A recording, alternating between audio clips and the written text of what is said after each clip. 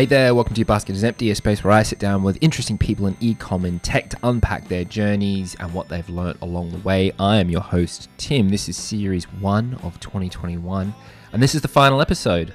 I chat with Ava Pascoe, a technology and e-commerce trailblazer, speaker, writer, co-founder of the world's first internet cafe, and e-commerce director at the retail practice. We discuss how the tragedy at Chernobyl led to her journey in technology, the shift from omni-channel to pure play D2C, working smarter, not harder, and why 2020 was more challenging than the dot-com crash. Before we get into it, quick word from my sponsor. This podcast is brought to you by Klaviyo, the ultimate e-commerce marketing platform for email and SMS messaging. Whether you're launching your e-commerce business or taking your brand to the next level, Klaviyo gives you the tools to get growing faster. That's why it's trusted by over 30,000 e-commerce brands. Build your contact list, send emails that pop, and create marketing moments that build valuable customer relationships over any distance. Get started for free today. Visit klaviyo.com/yourbasketisempty to create your free account. That's klaviyo.com/yourbasketisempty. Enjoy the episode. Ava, welcome to the podcast. How are you and where are you coming to me from? Hi, Tim. I'm very well, and I'm in North London. A little bit frosty, but looking forward to spring. So am I. I would put summer in that category as well. So we were just chatting about what we're going to talk about today. And, a lot of the conversation is going to center around kind of 2020 and 2021. But I wanted to go back in time a little bit and just touch on your very, very, very interesting and deep experience. So can you maybe just give me a little bit of an overview? I appreciate that might be difficult because you've done so much of like your journey to this point. Maybe we start with some of the highlights. So something like the Siberia Internet Cafe, like take me back to that time. Well, my journey to e-commerce started from Chernobyl, really, because I was in Warsaw during Chernobyl, 1986, and experienced the whole problems of technology, which were caused mainly by poor use of interfaces. Mm-hmm. So, I had this mission to save the world from bad interfaces, and found myself in London in Birkbeck College with one of the first degrees of user-computer interface design. It was a college degree, but specializing in UX, way before internet was a thing. So I was, going in with that idea that I will work in nuclear industry, improving the interfaces and preventing the next Chernobyl. And then somehow on the way, internet has happened, and we worked on a project which is sort of parallel to Tim Berners-Lee, finding out that the biggest solution for human problems with computers was really World Wide Web, where you could see all the choices on the screen, and you had to just click on them, as opposed to seeing blank white screens and having to remember the commands, which was, the domain of engineering. So when I discovered that, I realized this is now ready for human consumption. Instead of showing up to my Viva for my PhD, I co-founded Siberia Cyber Cafe. That was the first internet cafe in the world connecting to the full internet. And we had this wild idea that if we love the internet, then so will everybody else. And we started training people online and using email, using FTP. But the key thing is that we started also payments. We started working on secure payments. So I think I've taken my first online payment about 1995 in Siberia. It was like an online payment for the time on the screen. And we were terribly excited about it. It was like, oh my God, people will be able to put their credit cards in the internet and won't worry about it. So then I understood that, we can get trust and we can get people to accept that virtual is as secure as physical. Obviously, not saying that physical at that time was still full of fraud, because there's probably more fraud in shops than it was in online. But it was a very exciting journey. And then I kind of understood that, I just really wanted to work with making this online more hospitable for normal humans. And that's the path I stuck since. So I was invited to set up Topshop Online back in 1999.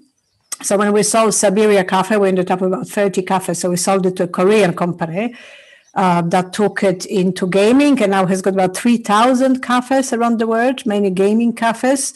But I went a different path and took the challenge of setting up Topshop online. So we decided to do the full works, including WAP, which was the early mobile. So I basically had the first Topshop online working about 1999, and then by 2000, we had WAP versions. So we were not only first fashion online store, but also first mobile. So when you think about it, the irony of it, that I had created for Topshop a multi-brand portal back in 2000 called Zoom. We actually own zoom.co.uk, believe it or not. And Philip Green then bought Arcadia in 2002 and couldn't understand what we were doing, so he closed it. So the online Topshop continued, but Zoom multi-brand fashion portal was closed. And on the day when ASOS bought Topshop for peanuts, I think that's probably his biggest regret. Yeah, I wonder if he's thinking about it right now. I'm not too sure.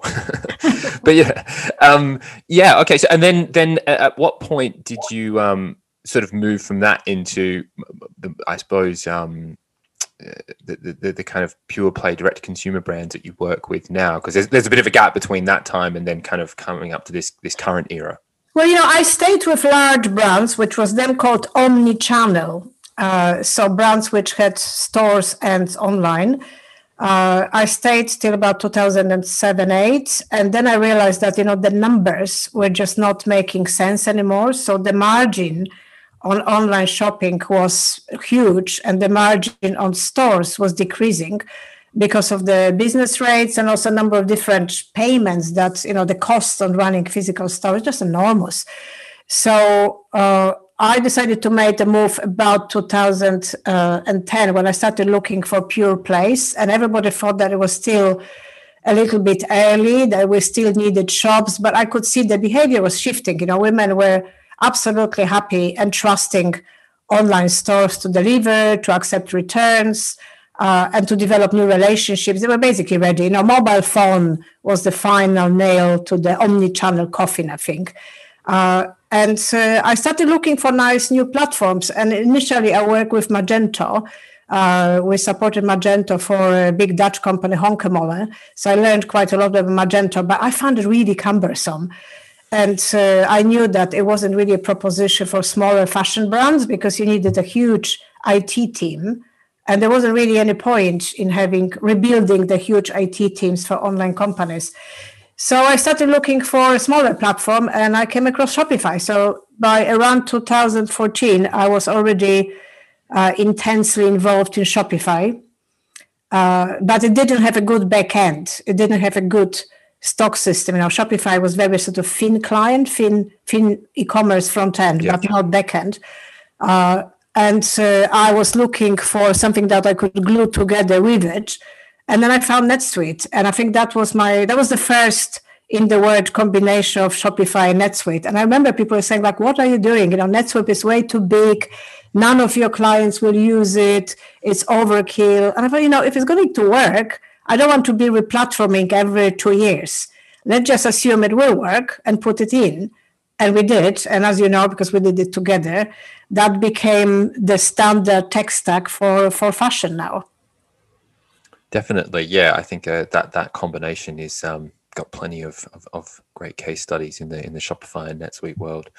I'm keen to sort of like fast forward then. So we've kind of got up to the stage where, you're in the direct consumer world and Shopify and NetSuite. And I wanted to sort of pick apart last year a little bit. I don't want to focus on COVID. I want to focus on things that you sort of took away from 2020. So what were some of your key learnings of the past 12 months? The last 12 months were undoubtedly the hardest year in my digital retail career. And I mean it, even taking into consideration the dot-com crash of 2000 and the 2000 drama we had when we thought all computer systems will collapse on us. So this year was harder. And the reason why it was harder was that it was kind of a game for two halves. I'm involved in fashion brands, most of it loungewear, nightwear, lingerie, cosmetics, and those brands did very well in the first half of COVID. So we obviously had a big shift to online, but then the consumers, got their furlough money and decided to entertain themselves through online shopping. So up to around October, it actually wasn't too bad. But then, after all the successes of forming remote work squads and shifting work to online, getting laptops for everybody, getting Skype channels for everyone, setting up Zoom routines, accepting no printer live. We did all the right things. And we did it all with Televiewer, remote IT setting. So I was quite happy with that. That's a very useful piece of work, piece of tool. But then the problem started with October when, that second variant started appearing. And I think that was much, much harder because, we've seen it with Americans in April that quite many times I called my American suppliers who were late with something or something was problematic. And then you would find out, oh my God, my accountant is off with COVID or our head of logistics is off with COVID. We haven't had that in working group age demographics in UK till about October. Came mid-October, just when you were getting to peak trading, just when you were getting to prepare for Brexit. And then suddenly people started getting ill. So the traction, you couldn't really plan anything anymore because people were just not there. So that was really tough, and also supporting people through that because, sometimes they were very close members of the family, sometimes they were members of the staff. And we had the problem that in fashion, the production teams had to work in the offices. So it was this constant struggle how to make their life easier and how to make them safe. So the stress level was kind of really high. And then people started suffering more and more as December progressed and as we realized that this new variant really is harder. So I think it was kind of manageable till October, but October, November, December really hard. And then the Brexit added in. So that was, having to build EU sites, EU.com sites for people on very short notice and not really knowing fully how to spec it. So can you imagine, we were peak trading for Black Friday, trading Christmas sale and building extra sites in the meantime and coping with half of the suppliers off with COVID. So it was a real journey, and it's not over yet by no stretch of imagination. But I think my takeaway from that, we trading through it, human ability to endure is enormous, and we're all learning and we're all pulling together. But I think the key is leadership, that has never been more important now, particularly online when we don't see our teams, when it's all a bit, remote, being close, being over communicating, overdoing the chats, or, doing more communication than you think you need. That's so important. And clarity on strategy is so important. So I think my takeaways from 2020 is that it has put us through the mill. It certainly put us through the hardest challenge I've seen since probably year 2000. And it's not over yet, but pulling together and teamwork will get us through it. Interesting insights. I know that you've been quite vocal on the move to work from home setups. So I'm keen to explore that in a little bit more detail. What's your take on it? Is, are offices a thing of the past? How are you approaching this new work setup as we enter 2021? I sit on the fence with that, I have to say, because I have moved off office idea about a couple of years ago. And I tell you why. I loved Open Plan, and my Arcadia office in Topshop, our Topshop Online, was the first Open Plan in Arcadia, which I fought for quite hard, and they gave it to me. And we loved it. But, that was before people started using AirPods, Apple and Bose noise cancelling headphones, when Open Plan just makes no sense anymore because millennials just stick the headphones on their head and they don't listen to anything. So that's was no point having them there. And if I try to talk to somebody, they look at me like I broke the sacred flow, that I'm invading the private space. So I started thinking, probably a couple of years ago, that when the sort of peak AirPods situation started revealing itself that we really shouldn't have these people in the office because they don't benefit from being there. And I don't benefit from having them around because I'm happy at home listening to the music. So then I started thinking, I was working with you guys on remote tools, Asana, teamwork.com, Gyro, basically anything that would support our work offline. So we're kind of going that way already. And obviously Shopify and WordPress and WooCommerce have been remote from the start. Like WordPress has never had an office. So WooCommerce team that I work with a lot at that time never had an office. So I'm okay, if they are of this size and they don't have an office, then we really don't have an office. We shouldn't have an office. So I kind of thought it will take, 5 to 10 years to transit, but we were kind of already making moves towards it. So when COVID happened, my brands were kind of ready. We already had Asana, we already had Teamworks, we already had setup in place. So the move to home-based work with Skype or Slack, it was easy. But I also noticed over the last 10 months that the downside of it is that for younger people, it's quite hard because they don't have any social capital. They don't know anybody.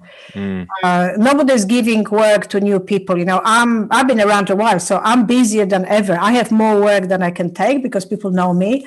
But my younger colleagues who are, just as good, they don't know enough people. There's nowhere to network. You can't go to events. There's no serendipity. So they don't get work. And that, I think, is a problem. So we probably have to find a balance. So find something that, hopefully when COVID is over, I would think we will stay at home mostly, but find a way for new people to, join the sectors, join the environment and learn from us pioneers, but, have a physical aspect to networking. Whether we need physical aspect to offices, that remains to be seen. I think probably not. Because when you go to the city now, it's tumbleweed. It's basically kids on rollerblades. Occasionally you see some, someone from the big senior people sometimes go in. I see them. The top senior people have the conflaps outside of coffee shops. But it's, the whole work pattern has shifted for home, and they all say that the efficiency is better than ever because they trust people to organize themselves. And when you trust people, people tend to organize themselves better. People know what sort of rhythm of work suits them. So I would predict that mostly open plan because there's no need to be in the office, but some element of not networking and, lots of team events, particularly, I'm Polish, so I quite like my drinking sessions. So we definitely need to put lots of pub sessions in to just keep the communication going. But whether we need the daytime offices, I doubt it. It's an interesting and also world, right? The advantage of it is, flatter hierarchies. So I co-founded something called Tech London Advocates Remote Working Group with Russ Shaw and Louisa Stevenson and Zoltan Bass. So we help bigger companies to transit. And I can see that, that transition often means that because you don't need to supervise people that much, people are self-motivated when they work from home. You don't need probably you can lose 3 or 4 management layers with no impact. So in some way, I think we will see the bigger companies flattening and being more task-oriented rather than hierarchy-oriented. So that has been quite a revelation because, it's not just, the medium is the message, working from home, it's a flatter structure in a way, it's more like a smaller company because you can't really run, 75,000 people company online with so many managers because you spend the whole time online managing rather than doing anything. So I see them cutting down the layers, and it's quite exciting because they probably should have cut it anyway. But I do have a couple of battles. So my one battle is to make sure that we mind how people use the time at home in a way of their health.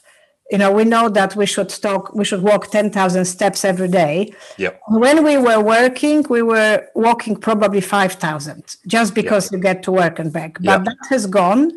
And, I read somewhere that when you cut your walk number of steps per day, you impact your life expectancy. It's one of the most vital stats So I'm fighting at the moment for everybody to plan the day, not Zooms morning to evening, but divide it into 3 or 4 sections with 20 minutes, half an hour walk outside, even just to get coffee or take the dog out, but walk, because we don't really understand what happens when body sits online for 8 hours, but the research from Harvard is that it's not good. It's not good, exactly. No, sedentary lifestyle, cuts your life expectancy. It seems nice because it's cozy and warm and, you're next to your best coffee, but it's not good for you.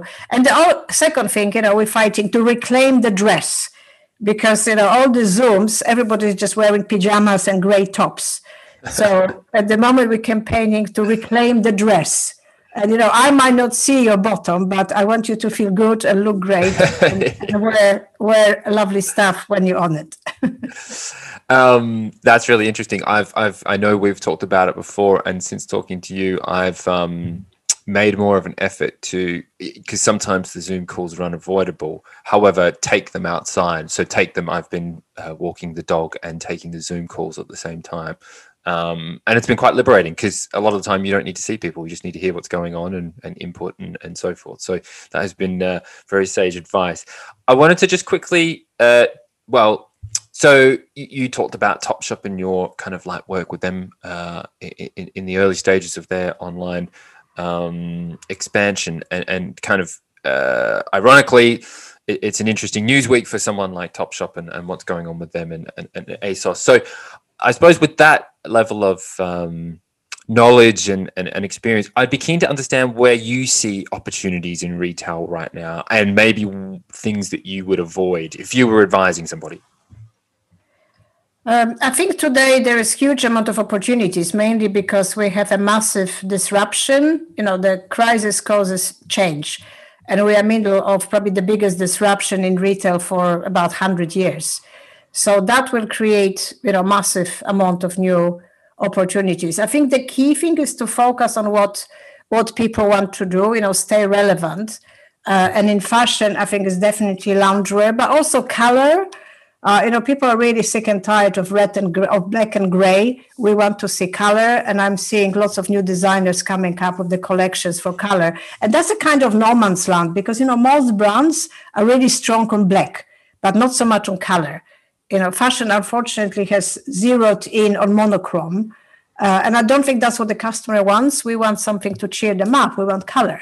And also plus sizes. I don't want to say anything, but we can talk about walking 10,000 steps. But I think a lot of people haven't quite got the memo, because I can see the average sizing in UK has gone up during lockdown.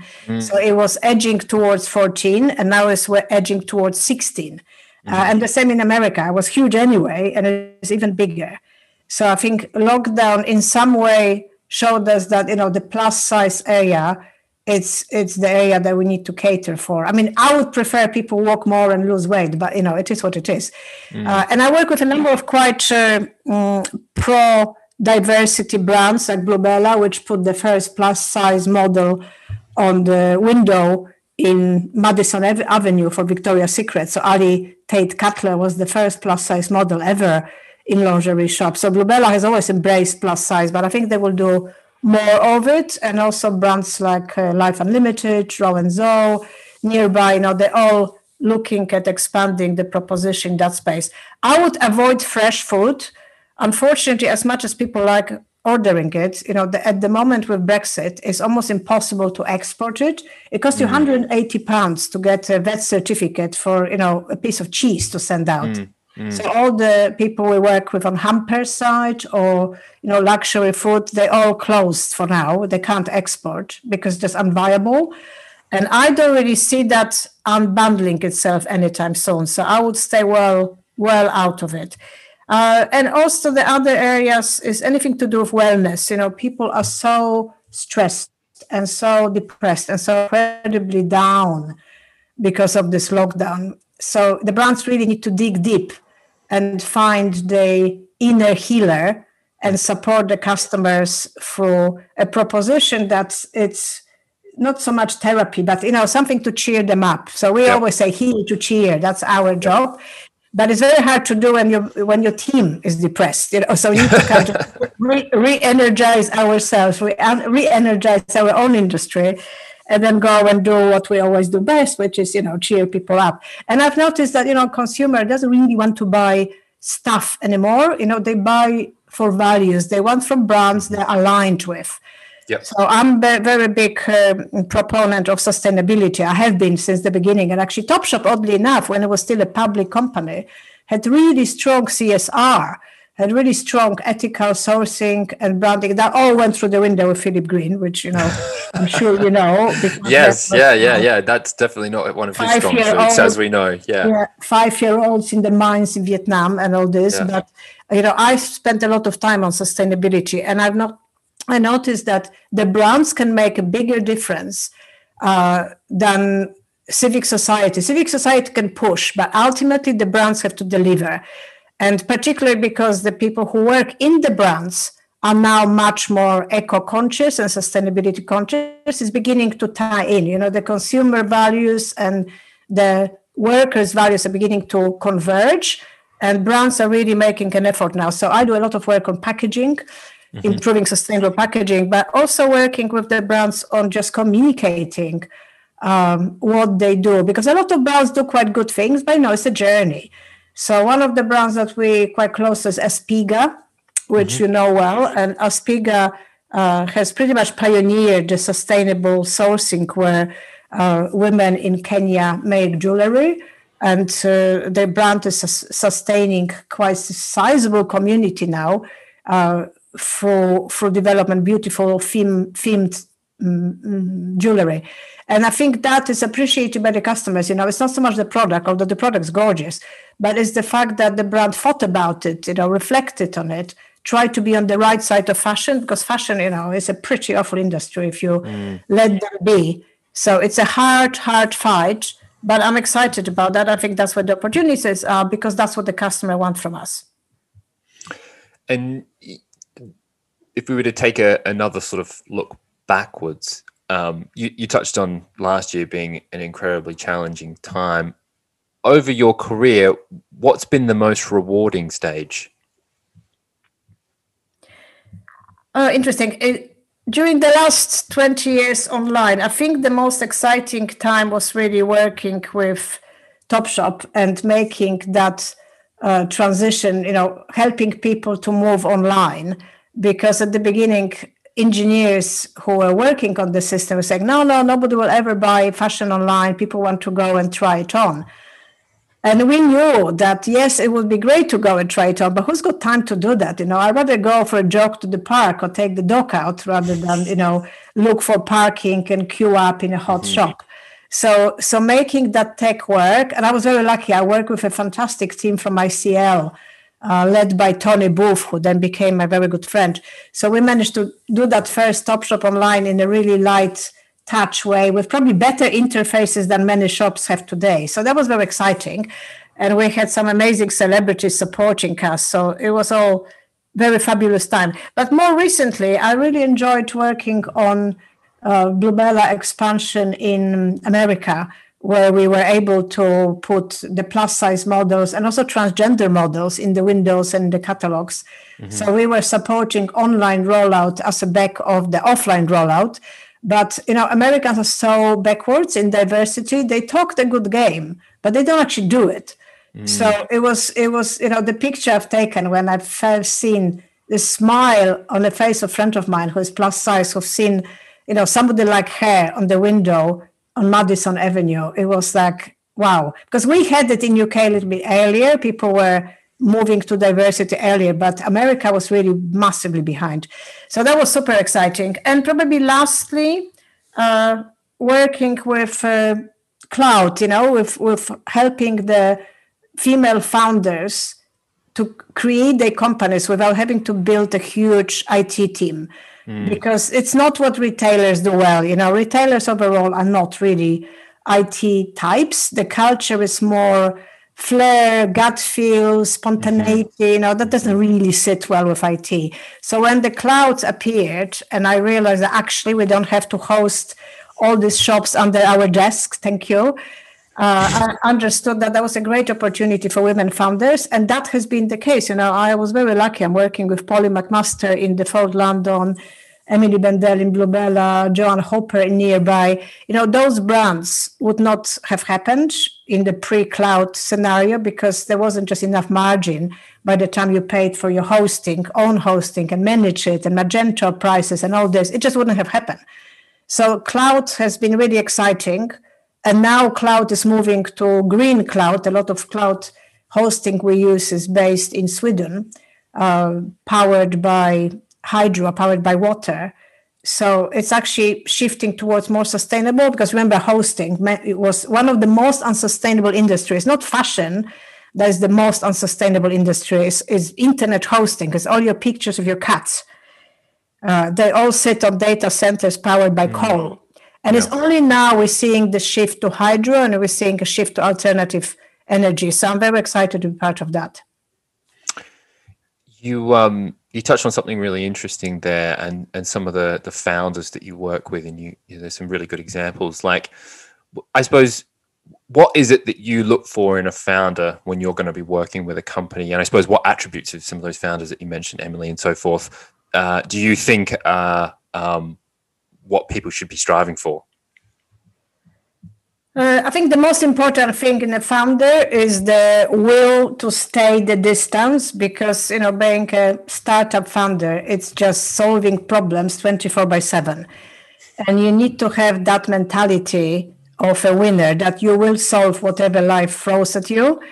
So it's not so much the high IQ, although it obviously helps, but the most important is to stay the distance. So resilience and believing in yourself, which is harder than you think, because fashion is incredibly complex. And when you do your best and then the trend changes underneath your feet, and then you end up with $500,000 worth of stock of something that people just don't want, and you think like, why am I even doing that? Why am I here? Am I good enough? But you have to get over it and keep going and keep going. So the resilience, but also ability to work with teams. We worship founders and we put them on pedestal, but actually behind every founder, there is usually a team of 5-6 people. And the ability to pick them and work with them, sustain them, and develop long-term relationship is absolutely vital. So the founders who are kind of one-man band, they don't last. I can't think about any. The founders that can work with a team last, and that's where the work spreads among. So I think, the good thing about working with women, that we don't take work that seriously. It's all great, 9 to 5, fantastic. We do our best, but people also have other passions. They have family. People go home at 5 o'clock, and it's a naturally more balanced life. When I work with male founders, I love them, but they just never finish. It is 24/7, and I don't necessarily think it makes for better decision making. If you don't take weekend off, you come on Monday with the same thoughts you had on Friday. Mm-hmm. So I don't really think that works. So it's better to find a founder with a hobby, even if it's triathlon or biking or something that gets them out of the house for weekend. Because women do it naturally, they would just hang out with friends and they go for champagne and, we just entertain ourselves. But that focus on work cannot be too relentless, because it just does your head in. So again, as we're taking this slight look backwards, I'm keen to understand what we've talked about, the challenges and the rewards of your career. If you were to give your younger self any advice, what would it be? Okay, if I was to go back and talk to young Eva in her 20s, I think she'd be quite shocked to see what I'm doing now, because I think I was on the way to be an academic. I always thought that I would end up at university, but I absolutely don't regret going towards internet. It's been an enormous fun and enormous privilege for the last couple of decades. But I think the biggest advice would be to work smarter, not longer. I've always worked quite long hours, so it's only recently when I managed to rebalance a bit. I think I was back at work after having my first child in a month. I would just recommend to everybody to reflect more on how they work and focus on the 20% that makes a difference and not the 80% that's noise. One of the good people who I follow on that kind of efficiency is Toby Lutke, actually from Shopify. Yep. He's found this book called Thinking in Systems, which made quite a big impression on me, because it was all about the framework on what are your values and what are the values of your customers, and how to focus on absolutely the key things that matter and be able to filter the stuff that is just background. And, obviously that comes with experience, but, even at my age, you have to always keep reflecting and keep filtering out. I think also, Harry Gordon Selfridge, the founder of Selfridges, he always said that his biggest contribution was not the brands he brought to Selfridges, it's the brands he didn't. Being able to tell who is not important for that particular team, what does not matter. So, cut out the noise, cut out the chaff, and keep focusing on what's important. I think actually Philip Green, as much as, he's a terrible character, but he has got that ability to focus. And that's why Arcadia did as well as it did until he took the eyes off the dashboard, because he has a very, very good ability to filter the important stuff. You mentioned, I want to touch on it very quickly, because this was going to be one of my questions, and it's probably a good segue. The world of academia, if you weren't doing what you're doing and working with these super interesting and cool brands and your own retail consultancy practice, what would you be doing? Would it be the world of academia? Is that where you would see yourself? Yes, I probably would have stayed, because I love user interface, and I still think that we torture our customers by putting them through the shopping carts as you are. At the moment we think that we are business, but when you watch Hotjar recordings and UX studies, people still suffer at the other end of our effort. So it's still a massive amount of time to do. But the problem is that, in the sort of fast life of fashion online, it's very difficult to stop and focus on UX. That's always the last thing on everybody's list. And I would love just to have really time and space to think about it and just to keep improving it, because we have improved a bit, but it's still a torture. It's still not VR. It's still not putting a nice helmet on and, walking around beautiful shop and just picking things from virtual racks. I'm sure that's still to come. And I see my colleagues who stayed in academia doing some amazing research on virtual shops and virtual environments, but we just haven't quite got it into mainstream yet. I'm keen to start to draw it to a close. I've got a couple of final questions for you. The first one is, my observation is that you've done quite a lot, very successful. You work with some really, really interesting brands and have had quite the journey. So someone like yourself who's had a very interesting and long career, what keeps you going and what's on the horizon? For me, the biggest challenge left is, I think, to extract fashion from being the worst industry from the sustainability point of view, from being the sort of real bête noire and the black sheep of industries. I think there is a small movement forward, but I think I would be delighted to see it in a few years' time being the leading sustainability industry, not the one that's constantly catching up. We have challenges every day, and sometimes we go backwards rather than forward. So, Boohoo sourcing practices in Leicester is one of the cases where it definitely is business is going backwards. But at the same time, technology is helping us. And I love working with sustainable packaging suppliers, working of them, figuring out what it is, what we can do better. How can we work more sustainably in warehouses? How we can optimize routing better. There's loads of stuff we can do, even basic stuff. So just, bake in sustainability, not as an add-on. So that's one area which I'm very excited about. So I work with some people in the food industry, like Strudels. Mm-hmm. So it's a company that makes straws from waste of pasta. Mm-hmm. So they are completely sustainable. But there are also other approaches like glass straws, which you just don't throw out at all. So there are different ways of going about it. Sometimes it's not necessarily sustainable material, just different thinking about what it is, what we're using. So I think it's more at the conceptual level and more at the innovation level. But, I'm telling you, there is plenty of work to do, because fashion, you just have to watch them. Every time they improve something, they go and ruin it somewhere else. So it's an ongoing struggle. And also, nutrition. I think our habits of shopping for a weekly shop are finishing. People won't do that. It won't be any need for that, because we will all move to subscriptions, and there will be subscriptions with specialized brands. So I'm quite excited about that, because I haven't really done that much in the subscription area. It's not something that fashion has been particularly good at. But I'm just moving, I can't tell you who, but I'm just moving with a couple of new projects, which are basically offloading the need to shop for certain things off your head and just moving it to automation. And I think that will be, the next couple of years, because the process is really nice and easy. People like smaller brands, but they just can't be bothered to keep going to them and rebuy. So being able to offload it to the machine is probably the future.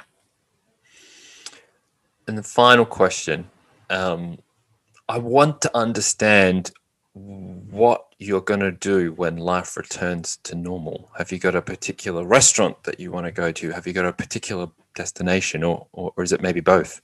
When life returns to normal, the first thing, I will go to Switzerland, because my second home is there. Oh, okay, nice. I love the mountains, and I love being able to walk long walks. I love walking, but walking in the mountains, is very special. So it's a place in Villars-sur-Glâne, the beloved place of Jackie Stewart, the racing driver community. So it's a very, very fun place. And I can't believe that I haven't been there for nearly a year. So that'll be the first thing, go and walk in the Alps. And second, also, yes, restaurants. I'm very much people's person. It's been really hard for me to go through this isolation, and I had to do it quite hardcore, because I have some couple of people at home who are shielding. So I will be parked in Il Barretto in Marylebone for the Bistecca Fiorentina, like every day probably.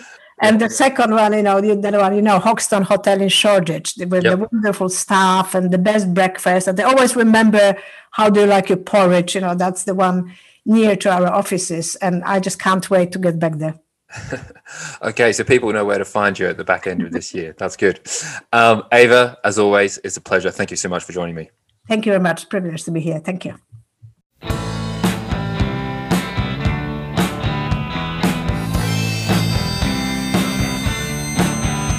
There you have it. A massive thank you to Ava for joining me. You can check her out at avapascoe.com. That's EVAPASCOE.com. Before I go, a quick word from my sponsor, Klaviyo, the ultimate e-commerce marketing platform for email and SMS messaging. If you want to learn more, go visit them at klaviyo.com. And as always, if you like the episode, please subscribe, download, and tell every single one of your mates to do exactly the same. I'll see you next time.